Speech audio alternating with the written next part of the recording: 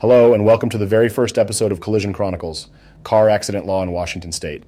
I'm your host, Rob Sears, bringing my legal experience to bear as we navigate the ins and outs of our state's car accident laws. And I'm Casey Asplund, a car accident survivor now working as a legal advisor. Together, we'll explore the laws, rules, and procedures that come into play when dealing with car accidents in Washington. In this episode, we're starting from the ground up. We'll introduce the foundational aspects of car accident law in Washington State, and we're fortunate to have an expert guest to help us do just that. We're pleased to have Jeremy Corwin, our Director of Operations for Gig Harbor in Tacoma, with us today.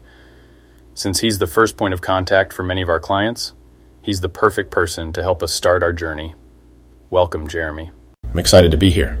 Our audience could get to know you better by asking questions and getting answers from you. How does that sound, Jeremy? Sounds great. Ask away. Jeremy, can you share how your degree in wildlife biology influences your work in personal injury law, if at all?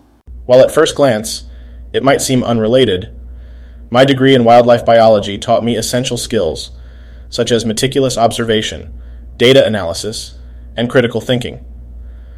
These skills translate directly into my work in personal injury law, where attention to detail, understanding intricate evidence, and critical thinking are crucial. Can you give us a random animal fact just for fun? Absolutely. Did you know that the mantis shrimp can punch with the speed of a bullet?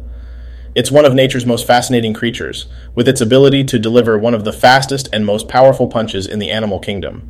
How does your previous experience as the regional Lamborghini brand manager and working with high-end clientele influence your approach to handling personal injury cases? While managing luxury brands, I learned the importance of attention to detail, exceptional service, and ensuring each client feels valued. I've carried this ethos into my personal injury practice, providing my clients feel heard, supported, and have their cases handled with the utmost care and professionalism.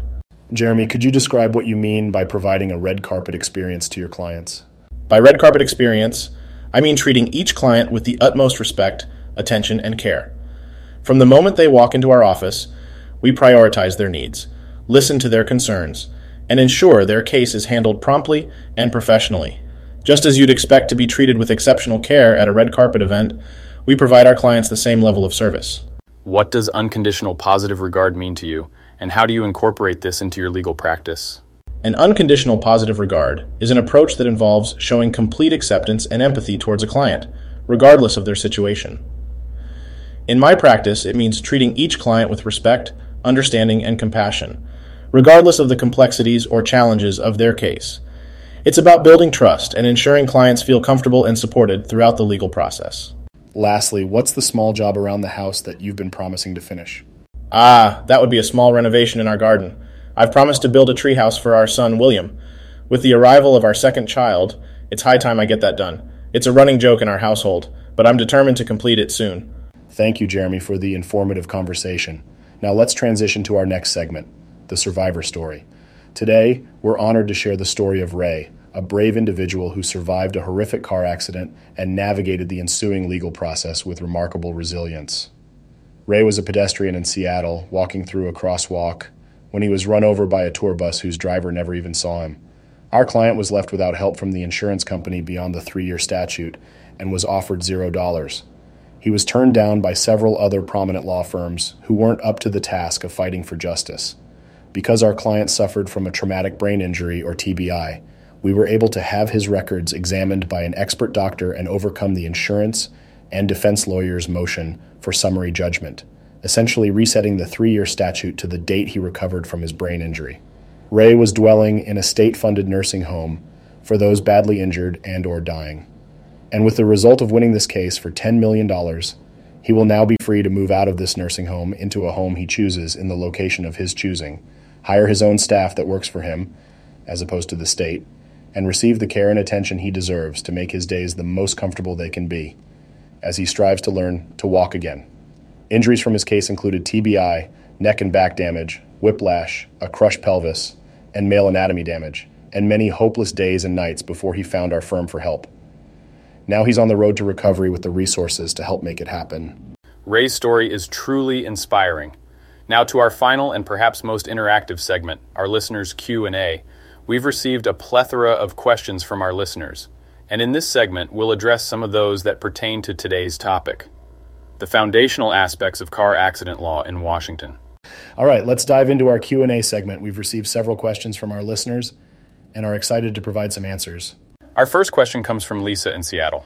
Lisa asks, if I'm involved in a minor car accident, do I still need to report it to my insurance company? That's a great question, Lisa. The short answer is yes.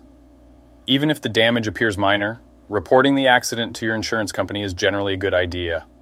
This protects you if the other party decides to file a claim or if the damage is more extensive than initially thought. Absolutely. Better safe than sorry. Our next question is from Robert in Tacoma, who asks, what is comparative negligence and how does it affect a car accident case? Comparative negligence is a principle that allows the fault to be distributed among the parties involved in an accident. So, in a car accident case, if you are found to be partially at fault, it could reduce the damages you may receive. The specifics can be complicated, so it's best to consult a legal professional for your case. Good point. Our third question for today comes from Michelle in Spokane. She asks, what should I do immediately after a car accident? First and foremost, ensure everyone's safety. Call 911 if there are any injuries. Then, if possible, move your vehicle to a safe location, but don't leave the scene. You should exchange information with the other party involved, take photographs, and, if there are witnesses, get their contact information as well. Lastly, contact your insurance company to report the accident. Again, I would suggest you seek legal advice if you need more clarification. Excellent advice. Remember, everyone, these are general guidelines. Each situation may differ, and it's always best to consult a professional for your unique case. We appreciate all your questions and look forward to answering more in future episodes. If you have any questions about car accident law in Washington, please send them our way. That concludes our Q&A segment for this episode. Please keep the questions coming. We'll do our best to address them in our upcoming shows. We've learned a lot today, and we hope you have too. From expert insights to personal stories and your pressing questions, our goal is to make car accident law in Washington state less daunting. And remember, if you have any questions or topics you'd like us to cover in future episodes, please don't hesitate to reach out.